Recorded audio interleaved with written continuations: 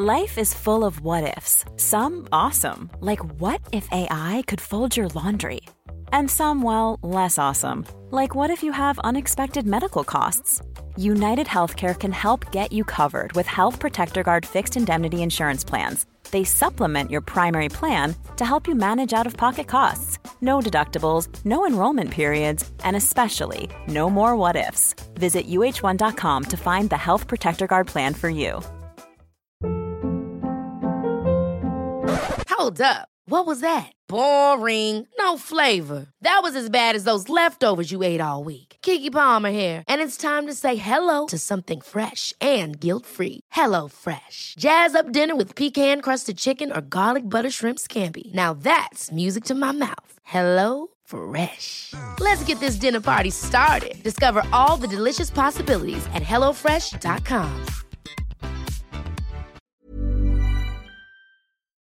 This is World's Greatest Con. I'm Brian Brushwood. There's this moment. It might have been waiting to find out if you got the job.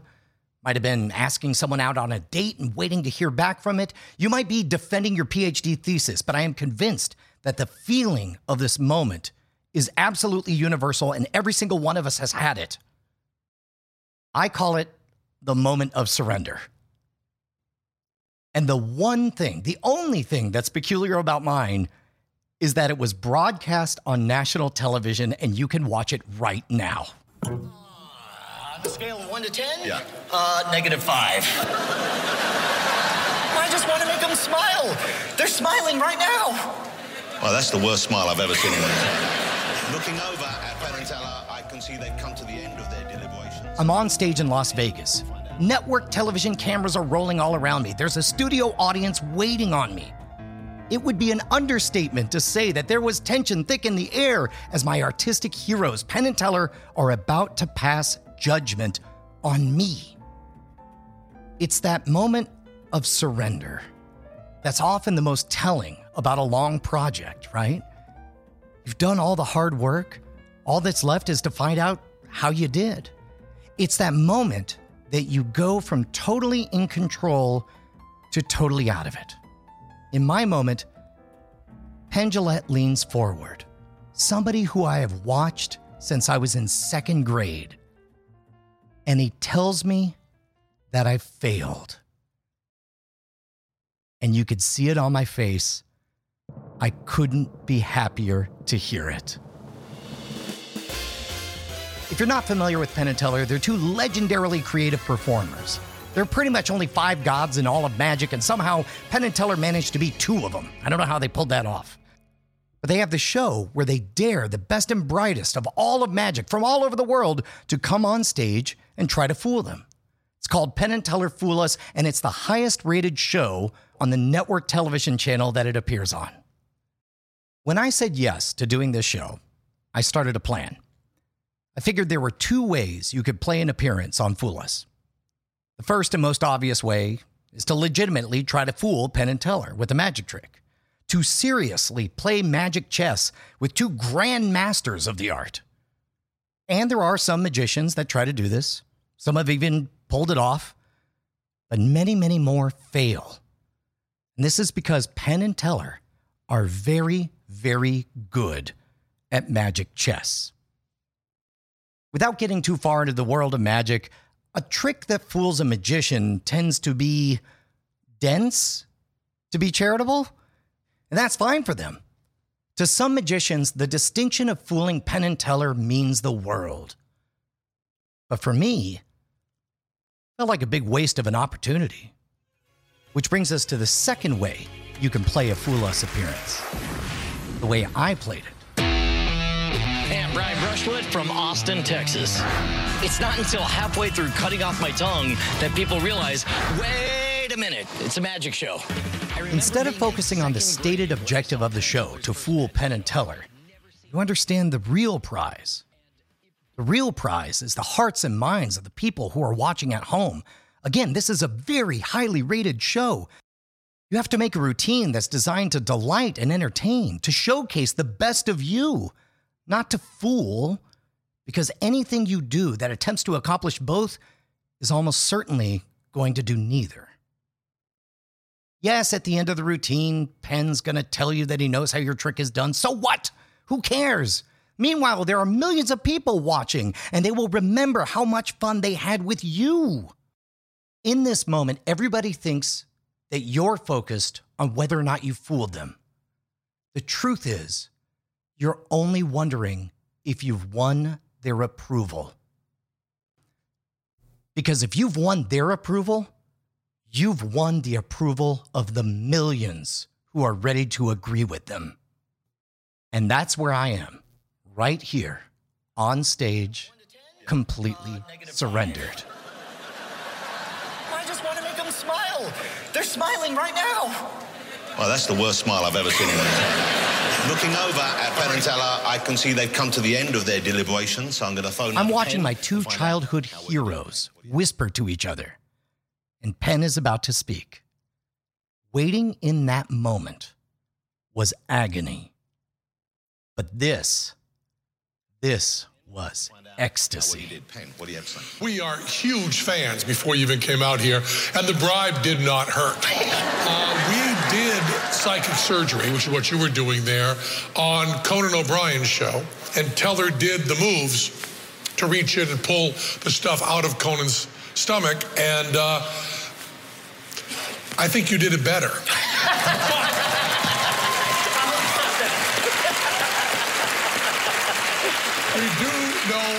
We do know how that's done. We also, we have a pretty good idea. You're waiting to hear if you got the job. You're waiting for that text message that says, sure, with a smiley, winky face. You're waiting to find out that you are a PhD. It's the same moment. It's that moment of surrender. And Montague and Chumley are in that exact spot right now in our story. They've sent the fictitious Bill Martin to his death in Spain, the final product of months of effort and military ingenuity. And now they have to wait. There are no more levers to pull. They're standing alone on stage. That moment of surrender is bracketed by two mountains. That canyon of waiting is surrounded. To the left, on the one side, you have the moment that you have to give it up. You have to let go. And that other mountain, where the superposition collapses and finally you have an answer. You find out how well you did. Now, for me, live on stage on a reality competition show, what is that, a minute, 2 minutes? But for Chumley and Montague, they have to sit with that discomfort, for 3 full weeks, which has to be torture. Because it turns out that all of their hard work might be for nothing. These documents aren't guaranteed to make it all the way to the desk of Hitler. They might not fool him. The tens of thousands of lives that they hope to save might be lost despite all of their best efforts.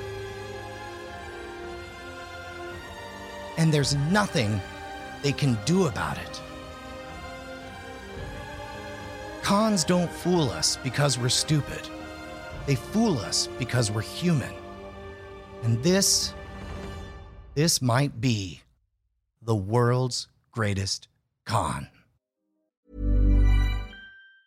Quality sleep is essential. That's why the Sleep Number Smart Bed is designed for your ever-evolving sleep needs. Need a bed that's firmer or softer on either side? Helps you sleep at a comfortable temperature? Sleep Number Smart Beds let you individualize your comfort, so you sleep better together. J.D. Power ranks Sleep Number number 1 in customer satisfaction with mattresses purchased in-store. And now, save 50% on the Sleep Number Limited Edition Smart Bed for a limited time. For J.D. Power 2023 award information, visit jdpower.com/awards. Only at a Sleep Number store or sleepnumber.com.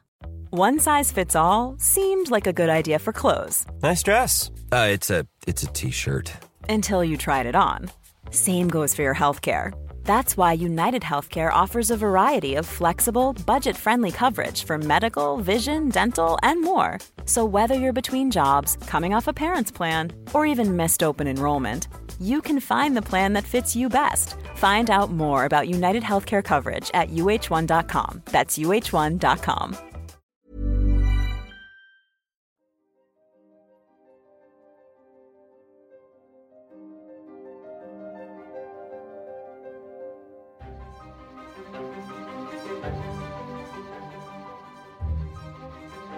You remember the show that Bill Martin, our fictitious war hero, he was going to go see, right? The one that would prove he was in London? Well, tonight's the night it actually happens. Now, since Bill Martin is currently stuffed in a tube inside a submarine, he's got some other people taking his place, right?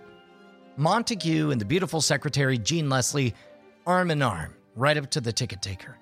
Behind them, Chumley and another 20 committee secretary. Between the four of them, they have 2 complete tickets and 2 tickets lacking stubs, because those are the ones in Bill's pocket. But still, they are all 4 going to attempt to gain entry.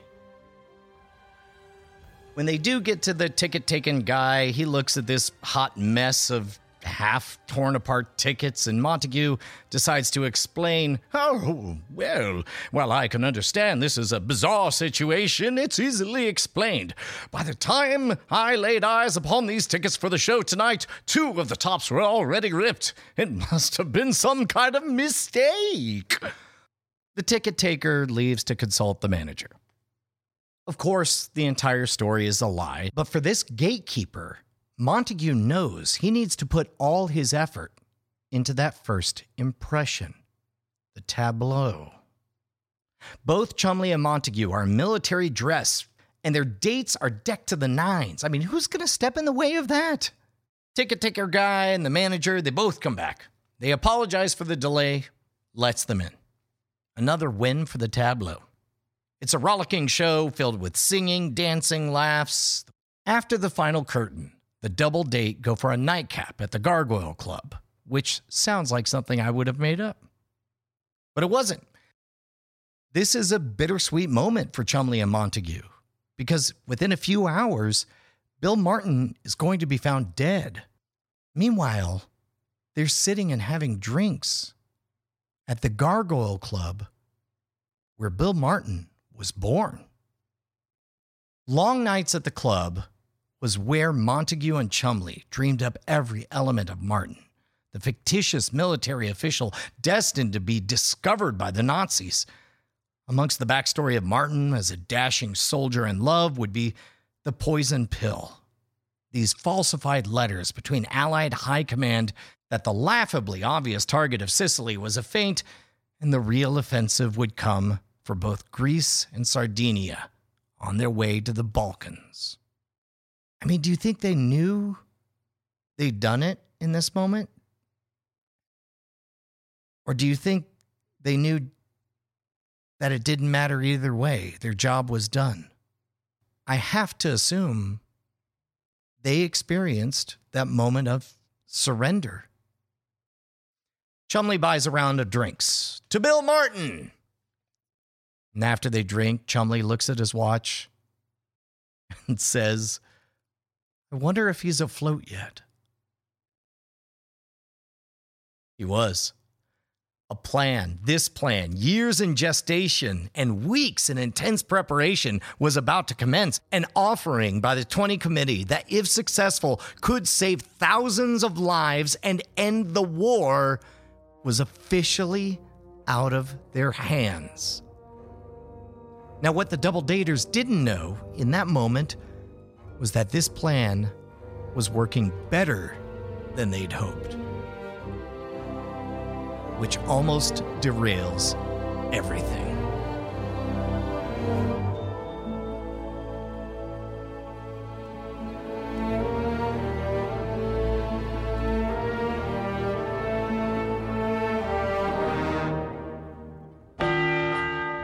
Spain! All right, let's talk about Spain for a second. During World War II, Spain is technically neutral, despite being under the control of a strongman dictator, Franco. But Italy and Germany, they're the ones that were supporting Franco during his rise to power. So while Spain is officially not in the fight, his support is tilted toward the Axis powers. All right, let's break down what that means. First of all, top man loves Hitler. Okay, great. That means the army from which this guy came is sympathetic to the Nazis.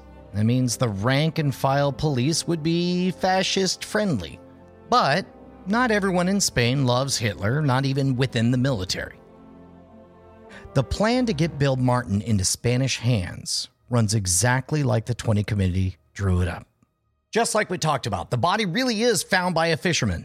The fisherman really does call a doctor. The doctor recognizes by the smell alone that the man's dead. But here's where the plan works too well. Instead of the doctor calling the cops like the 20 Committee had hoped, he reaches out directly to the Spanish Navy. Now, the Spanish Navy is by far the most pro-British part of the military. This is a huge problem because the Spanish Navy will go out of their way to play fair. And fair means the British get their top secret documents back ASAP. If the Nazis don't have their sympathizers in the organization that has the body, then they might not ever get their hands on the information. The very next day, Bill Martin's corpse is brought to a local cemetery for the official autopsy. Picture it, a hot Spanish spring morning, sweaty medical area under a tin roof. You got 5 witnesses there. A British official, the doctor's son who's also a doctor, a Spanish Navy guy, and an American pilot who just by coincidence happened to have crash landed a few days earlier and tags along just to see if he happens to recognize the body. Of the 5 folks there, our British official doesn't know the entire mincemeat plan, but he does know his part. Get that briefcase into Spanish hands so the Nazis could take the bait. Which makes it really awkward when the Spanish official offers our guy the briefcase. Hey, oh, by the way, this looks like important documents. Please take it. Go ahead. It's right there. This is going to blow the entire freaking plan. If our British official does the most natural thing in the world and say, oh, well, thank you for the documents that obviously belong to us. So our guy, our British official, he channels every ounce of Britishness in him and insists everyone follow proper procedure. The Spanish Navy, they should record that they found the briefcase and then return it to the British. Okay, one massive bullet dodged. Now, the autopsy, or hopefully the lack of a thorough autopsy. The glancing of the body is what I think everybody's hoping for. Because remember, they've done pretty good, but anybody who knows what they're doing will figure out that this is not a fresh body. This is a frozen, thawed corpse that is months old. And that is the last thing anyone should know. They make the first incision into the corpse of Bill Martin. And what follows is an explosion of compressed air. Vile, noxious odor from a month-old cadaver that was dead, frozen, transported through the entire vertical length of Europe, sunk into the water, baked in the sun, shown up on the beachside, and now ruptured. That stench fills the humid shack. Can you imagine that moment? Can you imagine almost thanking our British official when he steps in and says, upon his authority, the military for which this man just died formally requests, stop it. No more Good God, can we stop this medical investigation? So if the doctor could just really quick make your judgment for the cause of death, that would be great because good God, ew. And the Spanish doctor does just that. According to him, Bill Martin died falling out of a plane and drowning. As far as anyone knows, from here on, that part of the story is now canon, a massive win for the 20 Committee. Everyone disperses, which I believe is World War II talk for GTFOing. Later that day, Bill Martin is buried with full military honors. The anonymous death of Glendower Michael is transformed into a ceremony for a full-blown war hero. Locals come to pay their respects. Also there, our British official, who's been a little bit busy ever since the autopsy, spending his time since Martin was found flooding channels that he knew were monitored by the Nazis, saying that the Brits believed their mystery man found in the ocean was one of their own. And I know what you're wondering. Yes, his breadcrumbs had been followed. Also attending the funeral was Adolf Klaus, the Nazi intelligence operative, known to be in Huelva. In all of the planning of the 20 Committee, they were counting on Klaus being competent enough to get the information. It's a tricky situation. You don't want somebody who's bad at their job to have the information just pass right on by. You want them to recognize gold when they see it. You don't want somebody so hyper-vigilant because they might sniff out the ruse either. You need somebody efficient, somebody who will get the information, pass it up the chain as fast as possible. That was Klaus. Within 1 day, he had already alerted the head of Nazi intelligence in Spain that he was going to get whatever information he could on the body. Another day later, he had secured a list of the items found on the body, but nothing else. So it's now 3 days since Martin landed. Back in London, I got to imagine Montague and Chumley are losing their minds. I'm picturing them chain smoking, knees bobbing, thinking about the fact that this information was supposed to be in the Nazi hands in minutes, hours, not days. They didn't really plan on the Spanish Navy being the ones in control of all of this, the one group of friends they actually had in all of Spain. Of course, they couldn't just let that team in on the ruse. Just because they're friendly doesn't mean they're leak-proof. So they hit that wall, and they finally make the decision. They got a goose along the process. They send a transmission to our British officer, the one in Huelva, but they send it on a channel that they knew was monitored. His orders are unambiguous. Get the documents in the briefcase because they are of a tremendous amount of value. That's the part they want the Nazis to hear. The 20 Committee follows up in a back channel saying that, while our British officials should be firm with the Navy, don't be too demanding. Otherwise, they might actually hand it over. The Nazis got our fake message loud and clear. Klaus now has a firm target. Get whatever is in that briefcase. Moreover, his bosses knew something of value was right there in Huelva, which only makes it all the more humiliating when, try as he might, dude fails. I mean, he gets pictures of the pocket litter, but nothing that was inside any kind of sealed envelopes, which on day 4 was officially transferred out of Huelva en route to Madrid, where Spanish naval intelligence was about to finally deal with it. It's weird to put it this way, but this is really bad. The 20 Committee is just one step away from Operation Mincemeat being a total disaster. You can't con an honest John. Remember that. We began with that. The 20 Committee, they need this to fall into the hands of people who are going to do the wrong thing. Leak it to the Nazis. So every mile these documents get closer to Madrid in neutral, fair hands is a potential time bomb for the 20 Committee. The Spanish Navy are about to do the one thing that will ruin everything, and that's play by the rules. And that means that the only person who could rescue, at this moment, Operation Mincemeat, is the most powerful and influential Nazi intelligence officer in all of Spain, Karl Erich Kuehlenthal. The problem is, he's the George Costanza of our story.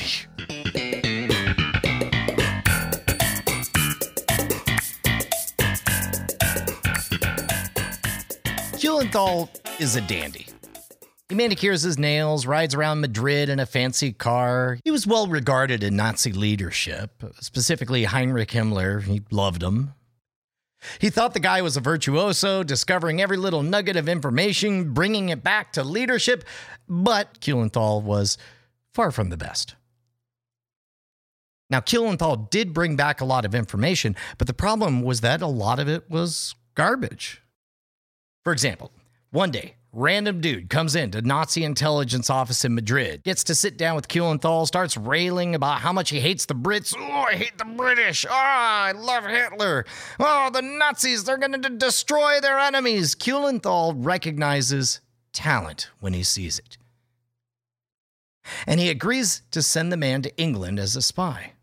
A week after our newly minted spy leaves, Kuhlenthal gets a letter. The new spy says, "It's me, your new spy. I'm in England. I'm ready to work. In order to ensure their communications are secure, I've already networked with someone in Lisbon, Portugal. That'll be the relay point for all the letters." That's right. All communication will come through Portugal from England. All the money in the operation should just keep on sending that money to Portugal. Dude never went to England. He went to Portugal. He just wrote a bunch of bullshit to Kuhlenthal in exchange for money that was being sent to keep the scoops coming. The information was garbage, which becomes a point of fascination for British intelligence, who are monitoring every bit of intel coming into Kuhlenthal. Who is writing this nonsense? And why was Kuhlenthal believing it? British intelligence eventually finds the guy, and they legit move him to England. Rope him in as a double agent, codenaming him Garbo, as in Greta Garbo, the actress, not for the Garbo edge information he was doing, although that would work too. The Brits knew that Kuhlenthal would pass along the mincemeat information because he was already passing on fake information. And there was a reason Kuhlenthal was so eager to be seen as somebody who always had the intel he needed to for survival. Kuhlenthal was half Jewish. And even though he'd already gone through every official channel to have his bloodline declared pure, whatever that means, he was never going to be in Nazi leadership in Germany. In fact, the closer he got to Berlin, the more likely it was that the powers that be would turn against him. So he found a safe little outpost in Spain, started making himself useful.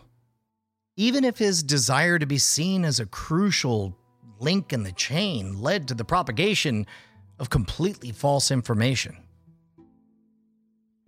The real M from the James Bond series, John Godfrey, he once said that twin fatal flaws of a spy are wishfulness and yes-manship. Kuhlenthal had both in spades.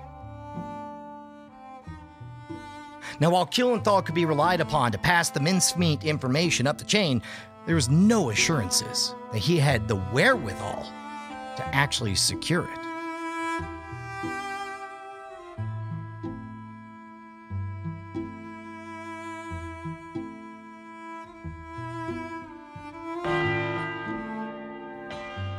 So we're at 5 days since Bill Martin hits the shores of Huelva. The Nazis still don't have the information laid out for him.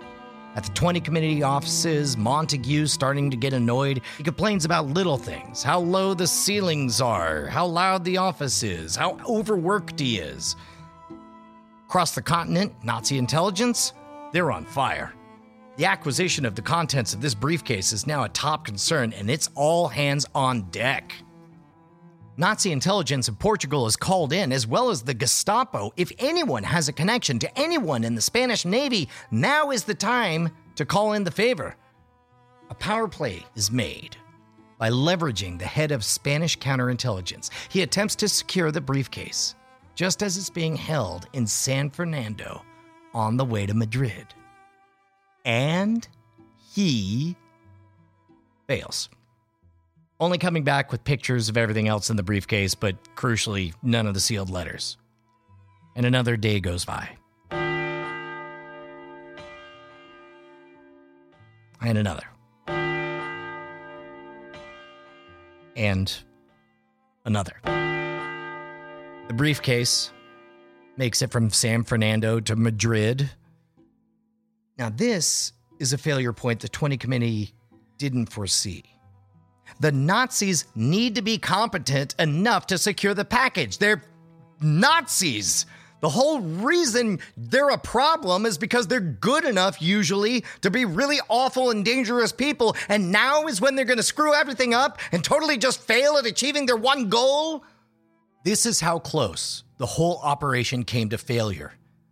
The information is in the hands of Spanish intelligence. Their next job is to hand it over to the British. On the 8th day, it's at this very last moment that Spanish intelligence walks over and hands the information to the Nazis. In Madrid, the letters were removed from the bottom of the envelopes, leaving the seals intact. Now, technically, Kuhlenthal, he's not the head of intelligence in Spain. That title belongs to an older guy, right?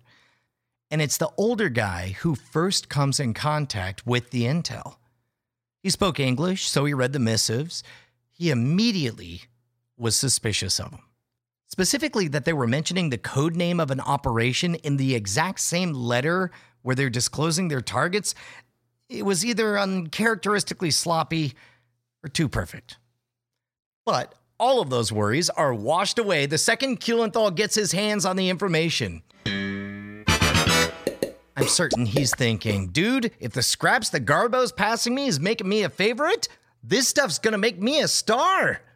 His report to German high command was explosive. He relished in every random, overwrought 20 committee detail, putting a big, fat Nazi rubber stamp on every piece of evidence provided. He even added stuff. Kuhlenthal tells high commands that the pilot of the plane itself had been captured and was being interrogated, which wasn't even a true thing.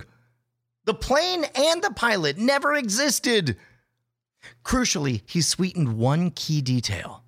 He said, of all things, the show tickets, which technically were dated on the 22nd, were instead for a London show on the 27th. The body was found on the 30th. This made information 5 days more relevant, although possibly complicated the story of why the corpse looked so horrendously decomposed. Who cares? Who cares? Kuhlenthal is summoned to Berlin personally. He's in to brief the high command on his findings.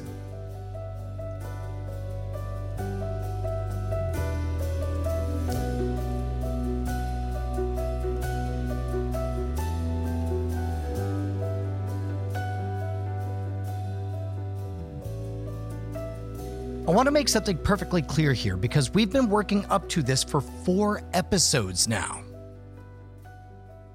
The con man gets the moment of surrender. All the hard work is done, and it's up to the mark to fool himself. The mark gets the gut feeling, a powerful instinct honed over hundreds of thousands of years of evolution. What do we mean when we say, I just had a gut feeling? I mean, this whole story began with me telling you guys about how I ignored my gut not to trust this random weirdo with a white van, to buy some fake speakers that turned out to be garbage.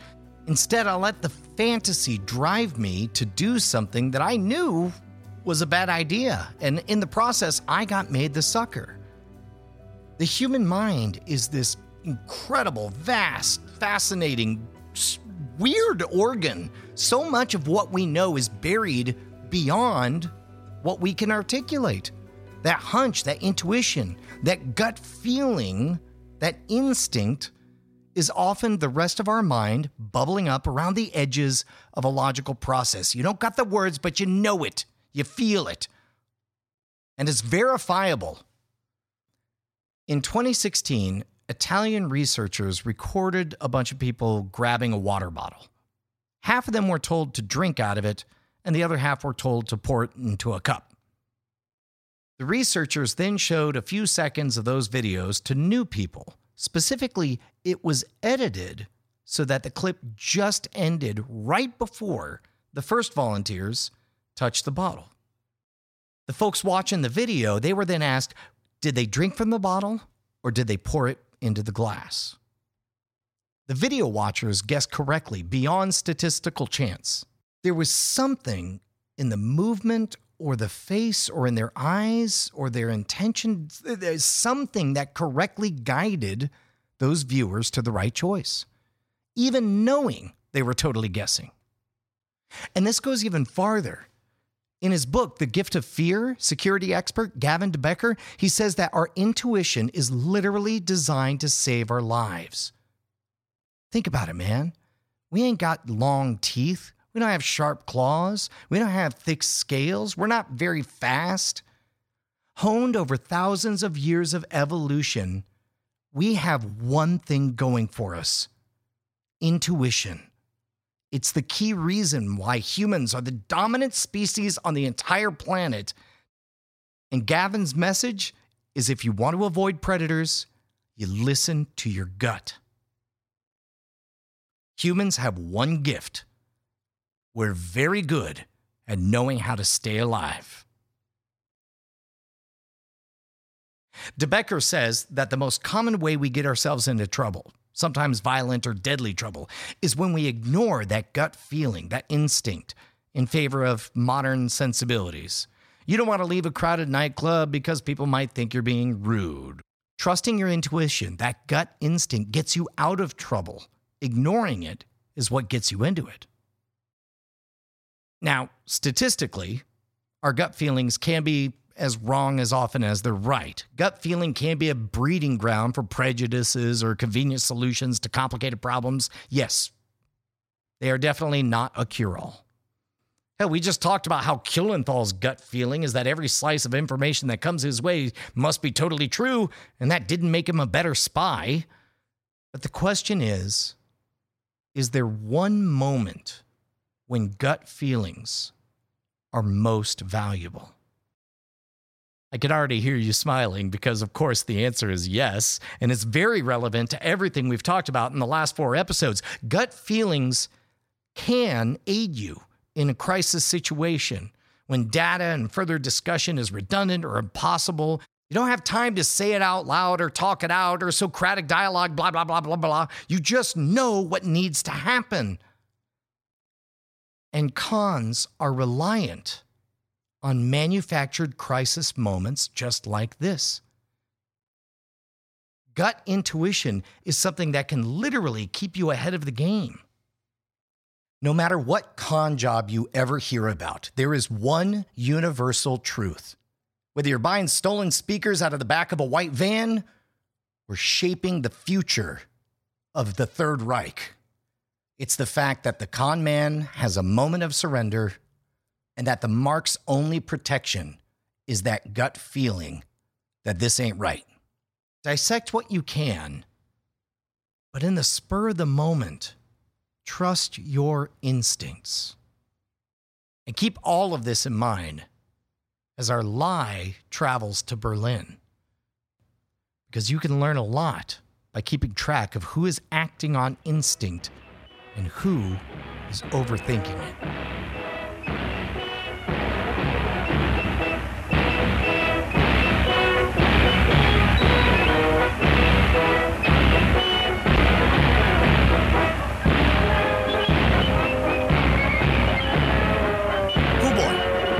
So far, we've narrowly avoided disaster at the autopsy. We got the information in the hands of the Nazis. This Plinko chip, when it was first dropped, it seems to just ricochet far away from the grand prize before reversing course. Now, despite the bizarre route, it now looks like it's going to be on a very promising path. The 20 committee failed, but in the process, made their information all the more tantalizing, all the more believable, all the more important. Kulenthal being excited to take full credit, that's fantastic. And as our final prize comes into focus, there's yet another reason for us to start smiling. Hitler is pissed. He's just lost 1/8 of his troops, all of his troops in North Africa. He's now losing the naval battle, and that's on top of the Eastern Front being more and more of a disaster. Functionally, he's becoming more distrustful of his generals. He thinks all of them are disloyal and incompetent. He needs good news. Sound familiar? What's more, this good news is something he can actually use to shame his other generals. Hey, dummies, y'all are reinforcing the wrong area. Thankfully, good old Hitler, your boy, is here to tell you what to do. Hell yeah. This is something he can believe in. Just one problem. Our last gatekeeper before Hitler himself. The Goro to his Shang Tsung, Alexis Baron von Reuner, the head of Nazi army intelligence. Von Reuner had developed a reputation for being able to divine all the intentions of the Allies. His method involved gathering a bunch of small points of data, coming to his own conclusion, instead of believing the big truths from intelligence. Instead, he grabbed a bunch of those small truths from the origins of those findings, and from there, he made his own conclusions. Von Reuner is in every way the opposite of Kuhlenthal. He's very, very good at spotting bullshit, and he might treat our information more suspiciously if Kuhlenthal is touting it. If there's any little flaw here, he's going to notice it. If there's too many flourishes, he'll sniff them out. He's also Hitler's most trusted intelligence analyst. What von Reuner says is what Hitler believes. Okay, we got to pause here to point something out. We try our best to put the facts of a story first, and there's plenty of dramatizations of personalities, but I'm trying to keep those in the greater truth as we know it. The next bit here is nothing but a guess. It's undefined by any official documents. It is not confirmed by Ben McIntyre's book, and I sure as hell don't have any rock-solid details. But here it is. Alexis Baron von Reuner, our last, most challenging gatekeeper between the 20 Committee and Hitler, hated Hitler and wanted to sabotage the Nazi effort and put it to a permanent end. He was a monarchist and believed the Nazis to be a bunch of thugs. If this is true, it begs a very interesting question. Why would von Reuner be in Nazi leadership, let alone the most trusted intelligence official in Hitler's side? Who knows? We do know that during the run-up to D-Day, this guy massively overinflated troop counts, which was something crucial to helping the Allied victory.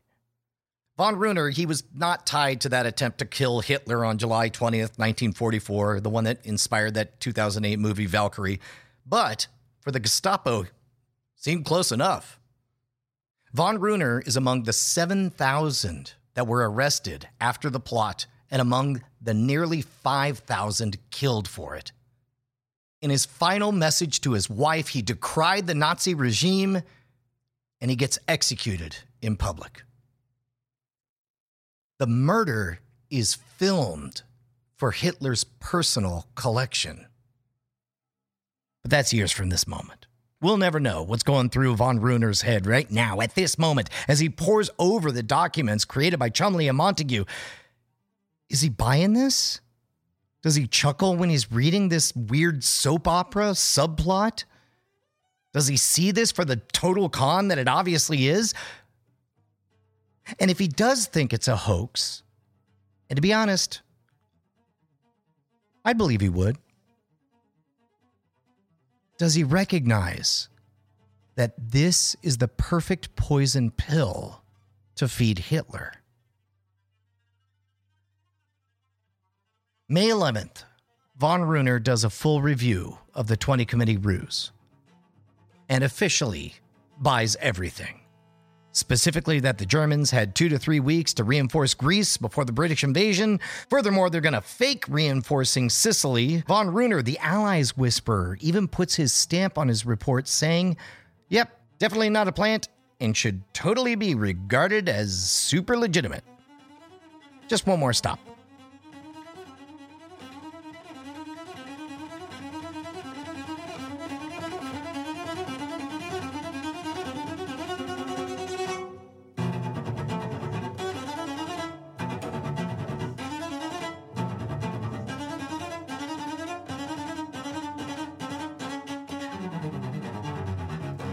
3 weeks after Bill Martin has hit the shores of Spain, the documents hit the only desk that matters. Adolf Hitler reads the report from von Brunner. Page after page after page. He finishes, closes the file, and he turns to a trusted confidant and says, I won't try to do a Hitler impression here, but some version of, couldn't this be a corpse they just deliberately planted? Let's stop one last time.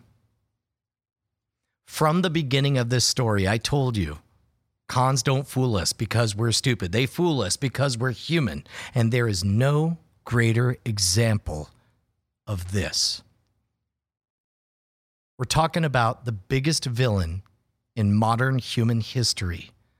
And he's asking the exact right question that he should. His gut is telling him, this sounds like a con. And that's exactly what it is. Oh, I don't know, though. There's all these incompetent generals and the embarrassment of the losses in Africa, possibility of the Soviet quagmire continuing. Ugh. I mean, this looks like good news, right? Why shouldn't Hitler believe it? And just like that, in that moment, the 20 Committee had him. Hitler, ignoring his gut reaction, instead focusing on the narrative that would benefit himself, of course. We don't know what else was said during that meeting, but that same day, Hitler issued a directive that Sardinia and the Peloponnese are now the highest value targets of the Allies. This sets off a massive wave of reaction from the rest of the German intelligence community. At this point, they start a re-examination of all of the evidence that led Hitler to this whatever is happening right now. They discover Kuhlenthal's shortcuts and all of his embellishments. Kuhlenthal starts defending himself like his life depends on it, because it does. Even famous Nazi propagandist Joseph Goebbels looks over the 20 Committee's work and says, yeah, bro, this smells like bullshit. But what could Goebbels do? Tell Hitler that he can't have the narrative that he wanted? The one that benefited him? More than that, what if Goebbels was wrong? That'd be the end.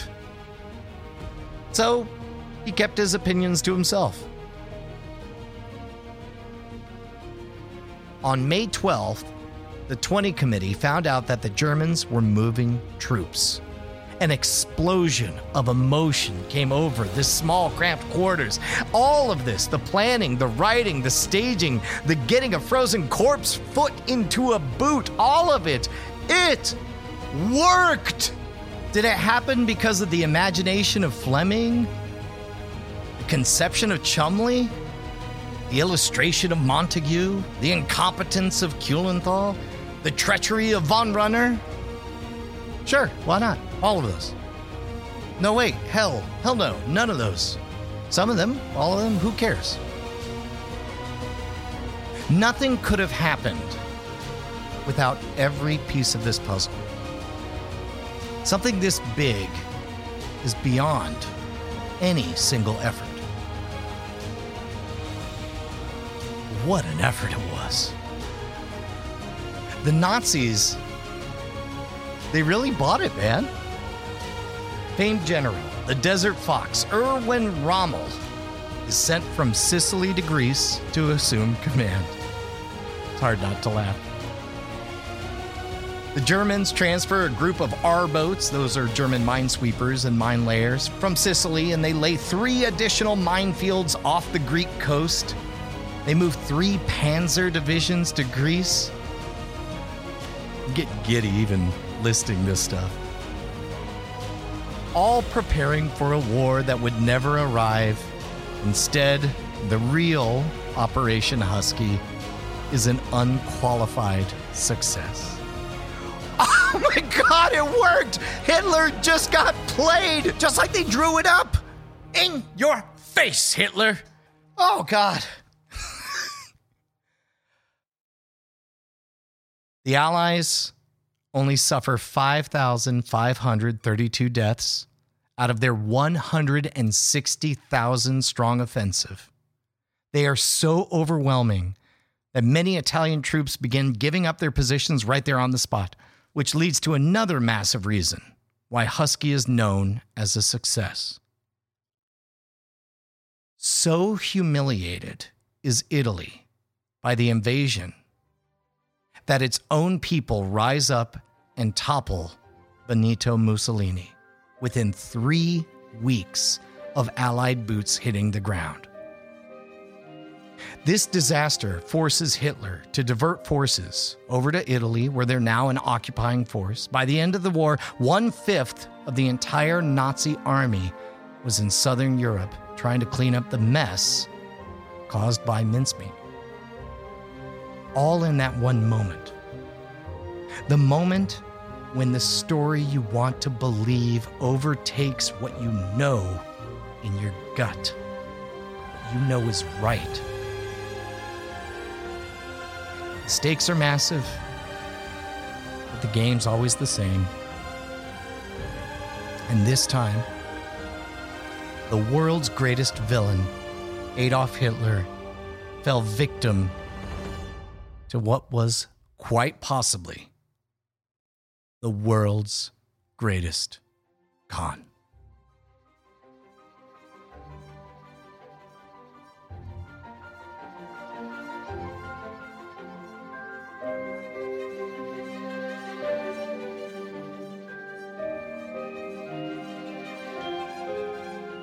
This episode of World's Greatest Con was written by Justin Robert Young and me, Brian Brushwood, your humble host. Produced by Dog and Pony Show Audio, special credit goes to Operation Mincemeat, the book by Ben McIntyre, where we got most of our information.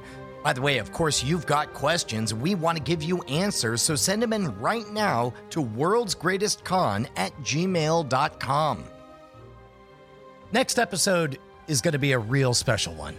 You're going to meet my co-creator and partner in crime. You're going to get a peek behind the curtain of exactly how all of this came together, why we selected the stories. You're going to get to hear all the little bits and pieces that didn't quite fit in, but are awesome in and of themselves. We're going to answer all the questions and comments that you guys have been sending in since we started asking for them. And most importantly, we're going to discuss where we go next. As I record this, since day one of the launch, we remain the #1 top trending podcast in all of Pocket Casts. Justin and I didn't know how good this was going to be and how much you guys would love it. And we want to share with you the vision for the future. So drop us an email. And in the meantime, find one friend that you think would like this podcast and share it with them, because I have a feeling we're on to something big here. We'll see you next episode. Diamond Club hopes you have enjoyed this program. Dog and Pony Show Audio.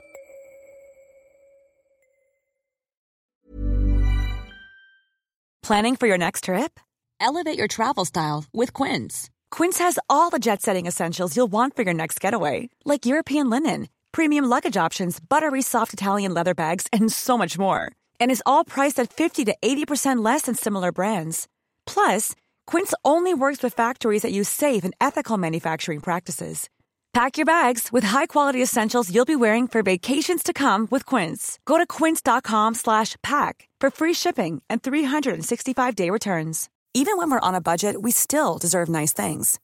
Quince is a place to scoop up stunning high-end goods for 50 to 80% less than similar brands. They have buttery soft cashmere sweaters starting at $50, luxurious Italian leather bags, and so much more. Plus, Quince only works with factories that use safe, ethical, and responsible manufacturing. Get the high-end goods you'll love without the high price tag with Quince. Go to quince.com/style for free shipping and 365-day returns.